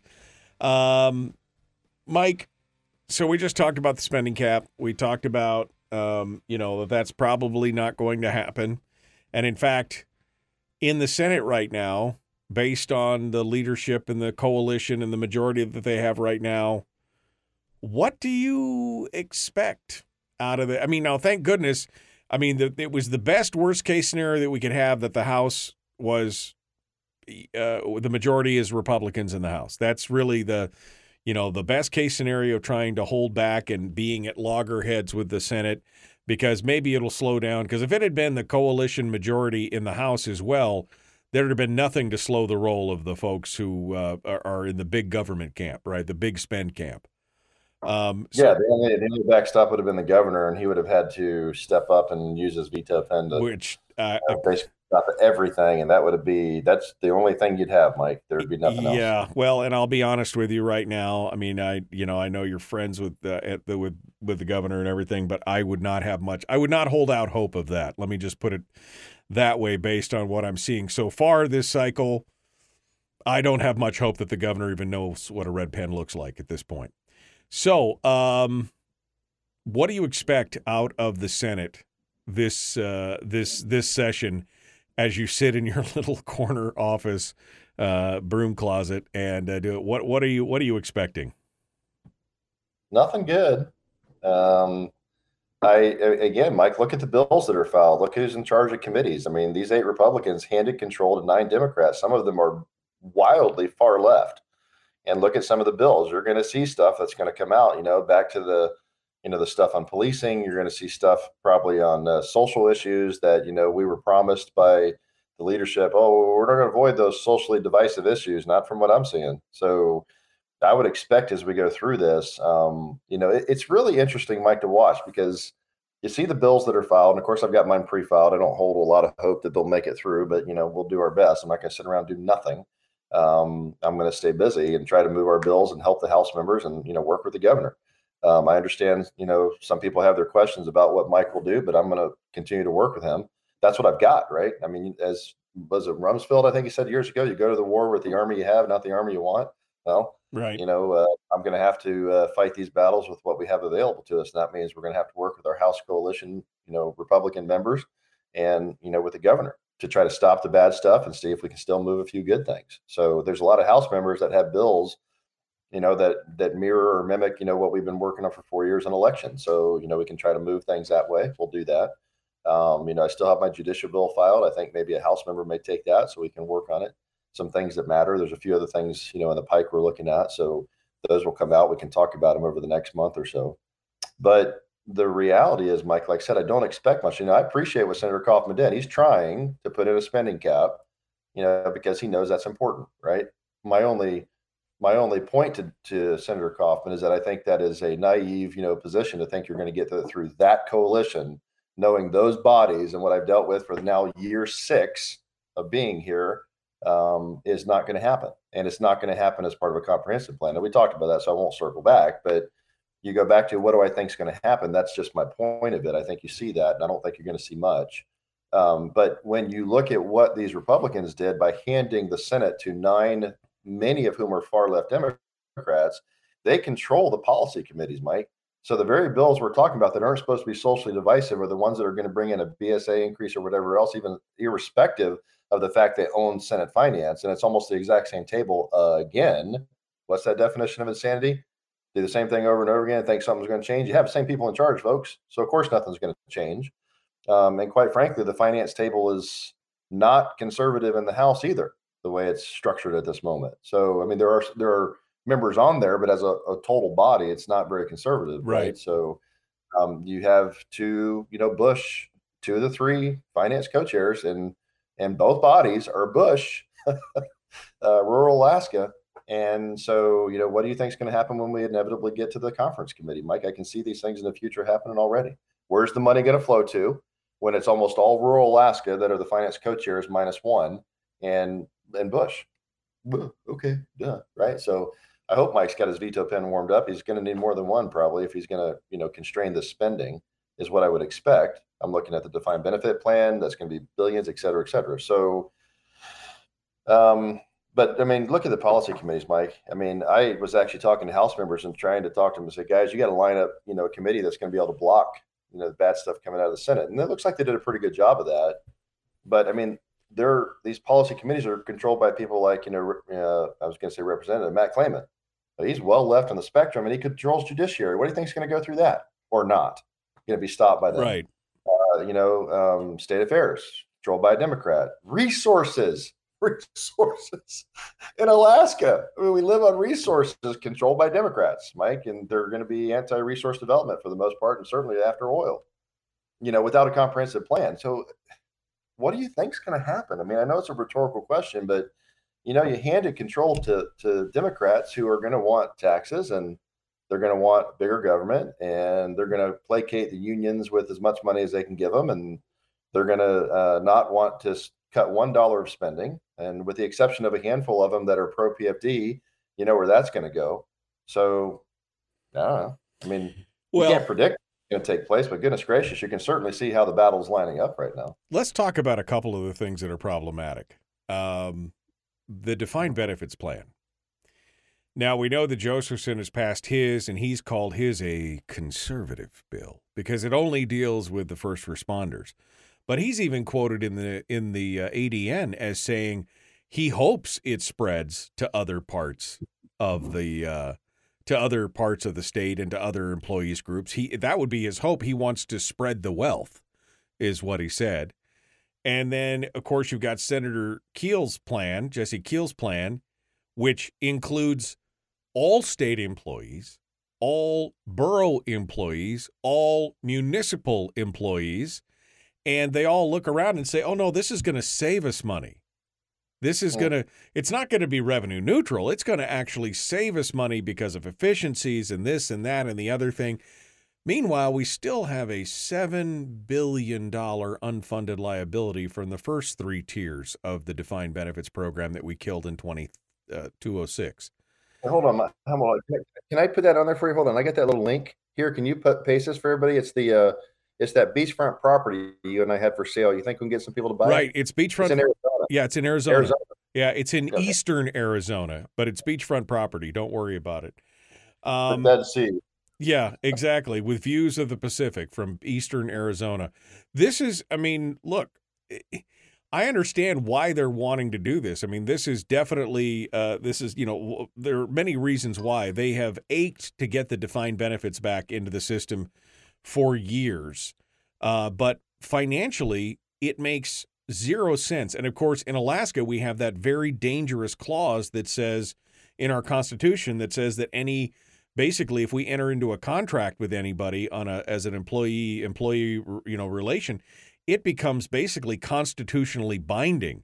So you can't do like Detroit. Kevin McCabe had that article out in Must Read yesterday talking about Detroit and was it Reno, or I can't remember what the other place was, where they defaulted on their defined benefits. They said, we're cutting them back from what we promised you. Sorry, we can't do that in this state because it's in our Constitution. The courts would say, well, you've got an $80 billion permanent fund sitting there. You just draw the money out of that. I mean, this is a very dangerous road, and nobody seems to acknowledge the danger. I mean, there are a few, obviously, but I mean, those that are proposing it just kind of, oh, don't worry about that. It'll be fine. We'll save money. We won't won't cost more. I mean, I don't know. I don't know how you can look, Mike. I know that they're going to play to their constituents and their base. It's fine. It's politics, right? I mean, I expect most of the Democrats and some Republicans, right, to play to the base, the big unions and others, and want to do that. That is you're talking numbers like that, 30, 40,000, forever constituents. If you get them a defined benefit plan, they'll vote for you forever, right? And there's a lot of power in the state bureaucracy and those people and their unions. So, and the first responders unions. I mean, there's the NEA, IBEW, AFL-CIO, one after another, right? There's a lot. It's not just state employees. When you're taking care of them and pushing money their way, they'll vote for you all day long, right? So this isn't about anything other than votes, Mike. This isn't about necessarily doing what's right or what's best. It's about guaranteeing your place in office, right? Because if you placate your voters, then they're going to vote for you. So it's the same thing in reverse. They accuse, some of us that, vote for the PFD and try to, follow the statutory formula. Oh, you're just pandering for votes. No, I'm not. I'm trying to follow the law. A little different, right? So, but they'll never buy the arguments again. Oh, you're just anyway. So I think at the end of the day, as we're sitting here talking about this, I look at what's going to happen. I go back to the same thing we talked about in the balanced fiscal policy that we cannot seem to get through this body. Where are you going to draw the taxes from? Oh, we're going to hit the oil companies. Great. To what point?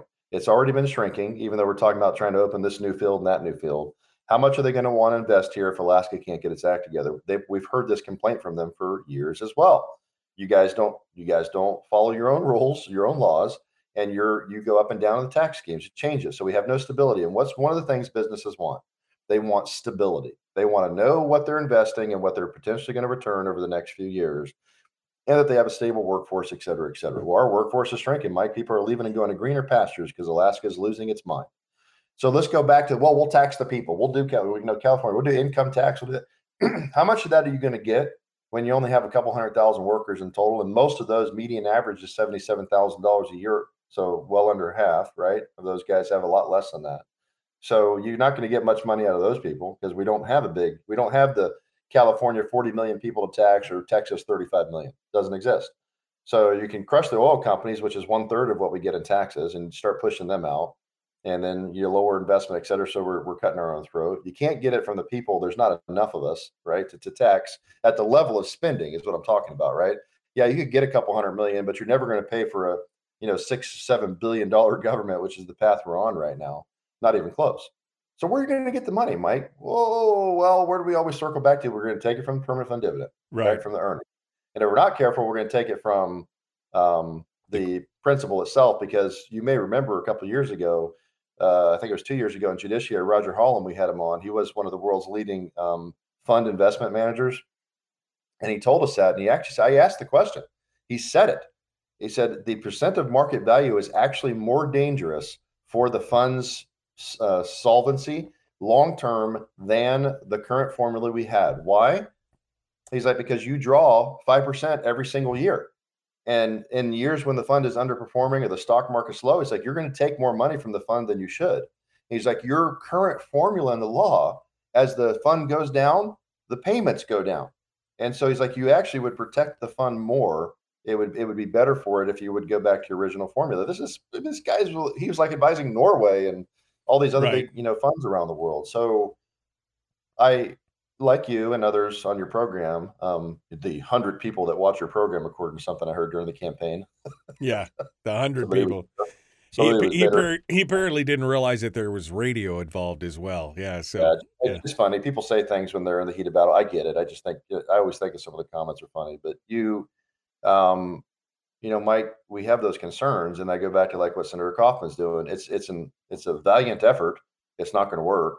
And it's not the whole thing. So it's still not going to solve the problem. Where are you going to get the money from in taxes? There's only one real place that we could get the money. That's going to be from the permanent fund dividend and or the earnings of the permanent fund. So I don't know, Mike. I mean, I don't expect anything good. And all this coalition out of the Senate's talking about to baseline your question is the money that we're going to spend. Yeah. No. We're going to spend more. And we're going to spend more because they've deemed it so. Mike Shower is our guest. One final segment coming up. The Michael Duke Show. Don't go anywhere. Back with more right after this.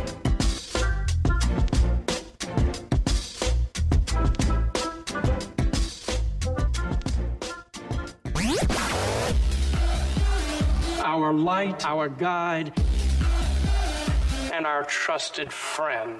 Michael Duke Show.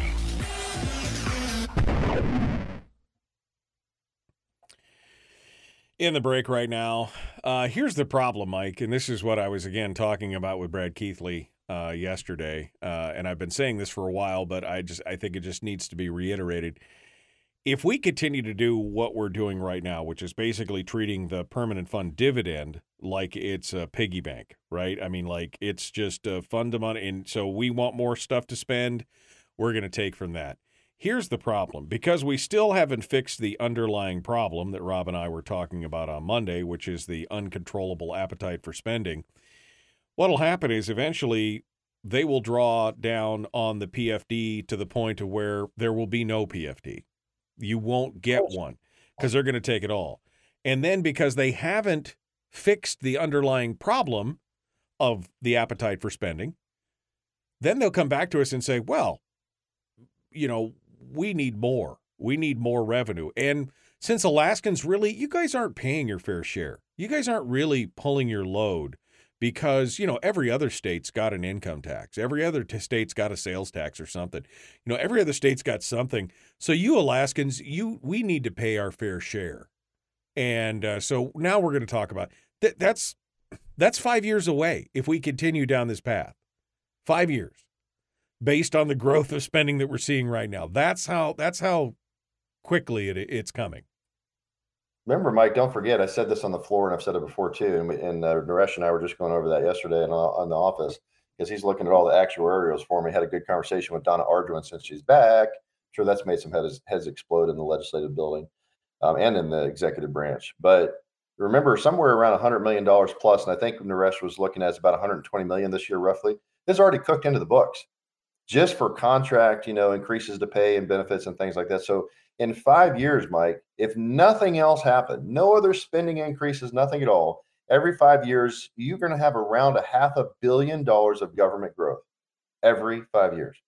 So you got to find $500 million of new taxes, no matter what you do. And that's already cooked in the books. That's before BSA increases and everything else. They tell you how great it's going to be. And it's not.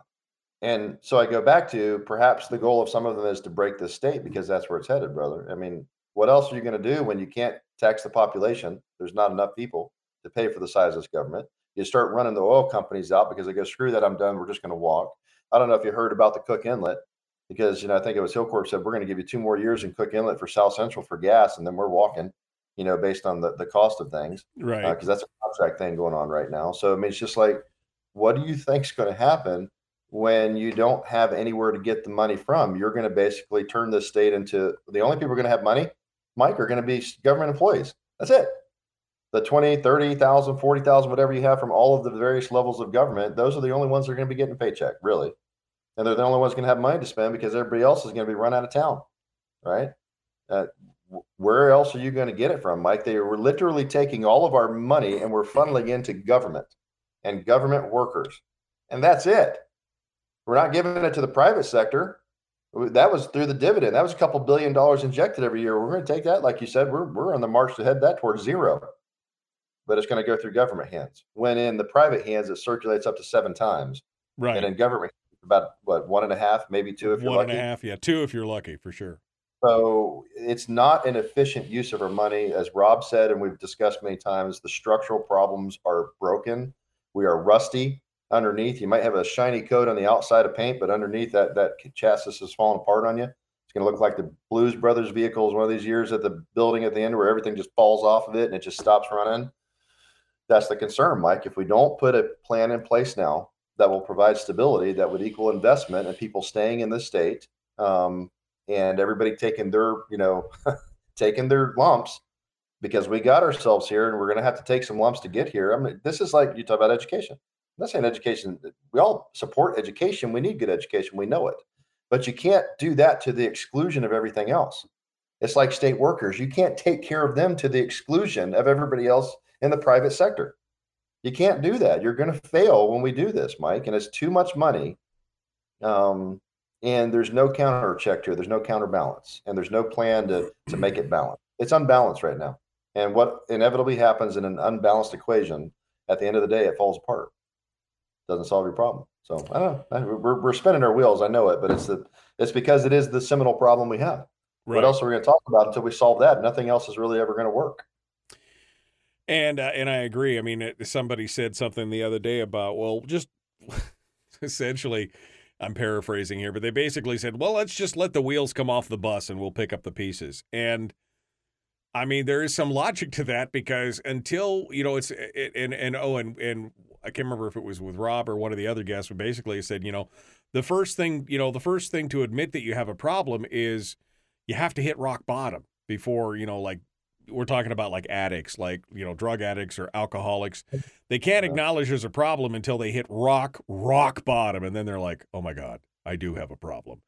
And maybe that's what it takes. I mean, we can't go bankrupt, but we could sure have a hot mess going on. That's for sure. Hold the line, Mike. I'm going to let you off the leash here in the next segment. You're going to get free reign to say whatever you want to say.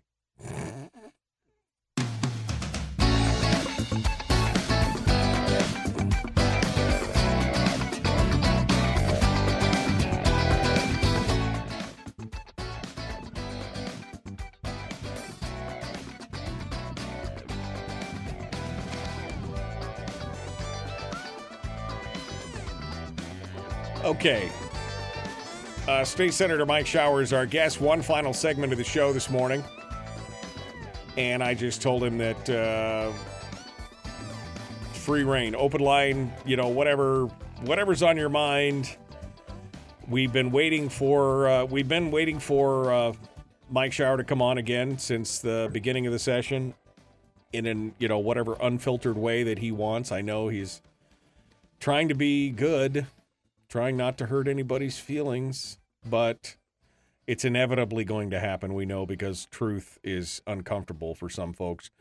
Mike, let's be real clear about that. I will continue to shine the light on the unethical and corrupt practices of people in Juneau, and on the policies and things that people are doing. If somebody is doing something like that, I'm going to talk about it. I will try my best to not poke through the very thin skin, I've realized. And it's kind of like talking about Trump, right? I mean, people have never understood that guy. And I don't care if you loved or hated the guy, voted for him or not. That's irrelevant to my point. They never understood him, right? Because he was raised in the Bronx. And if you've ever been to the Bronx in New York, that's how everybody's like. They're brash, they're loud, they're obnoxious, they're arrogant. That's how it is. Mike, I've spent time there walking around. I've got friends from there. And the thing that people don't understand, and I've had to adjust a little bit to this, is the world I came from my entire life before this was in the military, where we were brutal with each other, not only in day-to-day interactions and how we talk to each other, but how we debrief, right? There were no punches pulled. because Right. otherwise you end up getting killed, right? You have to be brutal in your assessment of things and how you are, and you have to be able to handle it. Very Right. thick skin. People can say all kinds of things about me. I'm like, yeah, whatever, man. I don't care. It doesn't affect me. I move on. But people in this business have realized have very thin skin. You can't just say the slightest perceived transgression and they lose their mind about it. Oh, I never talk about Republicans. I'm like, oh, really? You don't talk about Republicans? Because we've heard about being talked about in their districts because people are reaching back and said, did you know this one said this about you at this meeting? I'm like, really? Because they seem to be angry with us for saying stuff on the radio. Mike, they do the same things. The people that are complaining the loudest about do the exact same things. They just do it more quietly. Or they don't do it on the radio or social media. We have been stabbed in the back repeatedly. We have our colleagues, some of them doing exactly what they talked about in their press conferences and the organizational meetings. They've been doing it to us all this time as well. They're just doing it quietly. But we've been stabbed in the back repeatedly. We've got one of our colleagues going around up in the Matsu talking about us behind our backs, telling people, my own constituents, Mike, that I'm untrustworthy, that I'm hard to work with. I'm like, yeah, you're describing a legislator. It's just not me. Right. You're describing yourself and other people. So there's a lot of hypocrisy going on with this, Mike. And honestly, at the end of the day, what this really is about, this is about CYA. Right. This is about not manning up and saying, I made that decision. I joined this coalition. That's me. That's my call. Instead of doing that and being honest about it, they're blaming Shelley, Rob, and I and saying it's our fault. Right. Well, and that's not stepping up to the plate. Well, so. you said, oh, they're doing it quietly. And I think you spelled that word wrong. I think it's cowardly because, again, you came out and did it. That's my words, not Mike Showers. Okay. But you came out and you had your say and you said your piece out here in the public on the radio. They go to a private function or some other gathering amongst a bunch of people and they seed these whispers, oh, he's this, he's that. Oh, he's that. Did you know that? Did you know? I mean, that's the thing. It's in the dark. It's knives and daggers in the dark instead of standing out front and saying, this is what's wrong and what's broken and we need to fix it. And you need to own up to what you've done and to answer to people when they ask you questions instead of hiding behind the senatorial, decorum and all this kind of stuff. I mean, we should have been calling people out for years on this kind of stuff. That's the hypocrisy of it, Mike, is that they're saying the same things about Mike. I got knives sticking out of my back all over the place right now. But, I never said anything about him, to the press. No, you didn't. You've just been slaughtering us by taking our committee chairmanships, by taking our committees, by hurting our staff over the last number of years, doing it again right now as we speak, sitting here by putting us back in the broom closet. They've done the same things as Mike. They don't talk. They just act. What's worse? Shining the light and telling people what's going on and pointing to all the things happening, or slaughtering your colleagues politically that you have more in line with when the left-wing Democrats are joining with, which is worse? Tell me, which one is actually worse, to do things or to occasionally talk about? And like you said earlier on the program, and you said in the break, I wasn't saying, impugning people's character. My character has been impugned repeatedly for months and months and months now by these very people that say, oh, we never said anything. Yeah, you did. You're impugning my character all over the place. I got people I have my constituents calling, and constituents from other districts. I said, Mike, I got this call from this senator saying that you're this, you're that, that you're the other. Right. I had a former sitting senator from Anchorage that went to a campaign event, last, I don't know, maybe October or whatever. I had somebody call and tell me that was there. And he impugned my character for like 15 minutes, just ripped me apart. I'm like, wow. And I tried to call him and said, hey, what's going on? That guy never called me back. No surprise. Right. Right. So when they sit here and say, well, they're hard to work with or they're untrustworthy, they're describing in many cases themselves or other members, but not us, Mike. So it's frustrating from that part because I expect to see some honor and intellectual honesty, and I don't always see that. Not everybody, and that's clear. Like you said, I wish you'd have said that in the open. I'm not saying that about them people, and I'm not impugning their character, but it's been happening to us nonstop, which is the part that's frustrating because they're trying to say, well, they're the ones doing this. No, we're not. You guys are doing it, and you've been doing it repeatedly. Still do it to the press, and I've had to talk to the press members about it and tell them. I said, why don't you ask some of these questions? Why don't you ask some of the hard questions of these people? We're not the ones doing anything now. The only reason, Mike, that they would not join with us, and this is the CYA portion, is because they've got a binding caucus, and they know that the public in Alaska is aware of it now. They understand it's a dirty four-letter word, and people go, that thing is bad. I want my senator or rep to look at every bill in its total before them when they see it and then make a decision. I don't want them promising anything ahead of time. And they know that. So they know if they were to say, well, we're Hughes, Shower, and Myers, we're not going to join with them because they won't give us their vote. They know that's not going to go well. But if they can impugn our character, Mike, and assassinate our character, make us look like bad people, then, well, yeah, maybe you don't want to join with those three. That's what's going on, my friend. That's all this is you've got to impugn somebody's character, and then you can justify your actions against them. It's that simple. Yeah. So that's really why we are where we are. Let me read something to you. This is kind of funny. We were talking before. A good friend of mine that I know that's not in the state anymore. He said, the lack of political and budgetary consistency is the primary reason I pulled out of Alaska. He took his toys and he went somewhere else. He's watching the show right now. He just texted that to me while we're sitting here as we're having this discussion. And that's what's going to happen, Mike. Unfortunately, everything we've discussed here to get away from what's going on in the Senate is that at the end of the day, if we don't get our fiscal house in order, that right there from a person that was productive, that was making money, is going to take their stuff and they're going to leave this state. What's happening in New York? What's happening in California right now? The people that have money, they're going to Tennessee and Florida and Texas and other places, and they're getting out. Why? Because they've lost their mind. They've lost it politically. They've lost it financially, taxes and other structure, and people are going, to heck with this. I'm out of here. What do you see happening in the Matsu right now? Even the press has been reporting on it in the last few weeks. People are leaving Anchorage, and they're going to the Matsu. And they're like, oh, it's because the price of houses. Yeah, that's part of it. What's the other part, Mike? The part they don't want to mention. It's because Anchorage has lost its flipping mind politically, and they don't want any part of it anymore. So people are voting with their feet in their wallets. And if we're not careful, people are going to vote with their feet in their wallets en masse in Alaska and go, I'm out of here. There's no good future in this place. And if you give all the money to the government and you take away the dividend and we don't follow our own laws and we don't fix our structural problems, Mike, people are going to vote with their feet, and they're going to go somewhere where the grass is greener. Where they have job opportunities, where the economy is booming, where they still have freedom. And that's maybe for you and I what we should be most concerned about. And I think we are. So that's maybe a good summary for turning it loose at the end of the program. But we'll see, Mike. It's going to be tough. This is the reverse of the last 4 years. Now the Senate is a coalition with Democrats in charge as opposed to the House the last 4 years. And so I don't know that we haven't done anything more than just change the players in the stalemate. Yeah, we've changed to musical chairs. They're all still the same number of chairs, basically, when it's all said and done. Yeah. Mike Shower, thanks for coming on board. And you're right, the out-migration thing is real. We're seeing the effects of that, and we're going to continue to see the effects of that. It's going to be crazy. Thank you, my friend, for coming on board. We appreciate you being part of it today.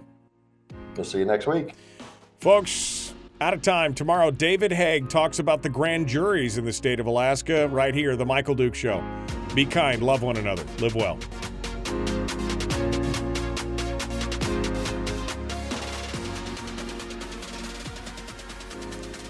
Well, somebody's going to be pissed, but, that's just how, the most... How are they going to be mad, Mike? What are they going to be mad about? Me telling the truth? Well, you tell them that they're talking about us and calling us exactly what they're doing? I don't care, Mike, because what they've done is wrong. But the people that did, and it's only a handful, but what they did is wrong. Yeah. Well, the problem is a few people did it, but then but the rest of the people have basically given the wink and the nod and said that's okay by participating after the fact. That's the worst part. I guess the most offensive thing to me was all the news stories where people came out and just said, well, they just, they just don't work well with others, and they've just been mean. It's essentially what they said in this, and I'm just like, they parroted instead of asking a couple. I listened to some of them. A few asked a question. One of them asked, "Isn't that punitive?" Well, no, it's not really punitive. That was kind of the answer. But one or two of them asked one or two questions. But the bottom line, most of the press, Mike, just repeated what they were told. Yeah. Well, at least Gary Stevens did say, well, I guess you could see it as punitive.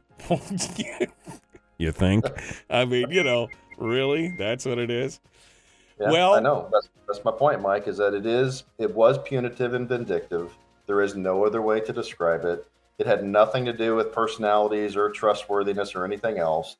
It had to do with they had to have something to explain why those 8 Republicans would not join with 3 other Republicans that have 90% alignment on the issues with them, but would not give our vote.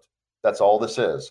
And you look at it and go, most of those 8 Republicans, what do they have in common with most of those Democrats?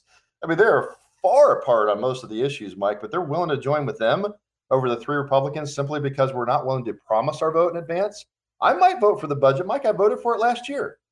One of the reasons said, well, they won't vote for the budget. We can't count their vote. Shelley Robb and I voted for the budget last year. I think it was Stedman and Bishop. Finance committee co-chairs didn't vote for the budget, right? Because they didn't like what happened on the floor. You know who told us to do that on the floor, brother? President Machicky. Tell you right now, he said, I think you guys are going to have to put your amendments on the floor. It was his, we actually got his blessing to do it. And they're mad at us for that. So you see that there's so much more behind the scenes people will never see, but it is what it is. Like I said, it's the structure now, and we'll see if it lasts. And 2 years from now, it's going to be different. Things change, Mike. Yeah, so that's the thing. You said it earlier. You're young and full of fight. We'll see what happens in the coming months. All right, Mike Shower. Thanks, brother. Appreciate it. All right, we'll see you later. Stay strong. Guys, take care. We'll see you on the other side. Appreciate you coming in and joining us today. All right, folks, we are out of time. Got more coming up tomorrow. Thanks for coming on board and joining us today, The Michael Duke Show. Don't forget to check out the Common Sense Corps to help support the show. Don't forget to hit YouTube and Facebook as well. Back with more tomorrow on your home for common sense, liberty-based, free-thinking radio.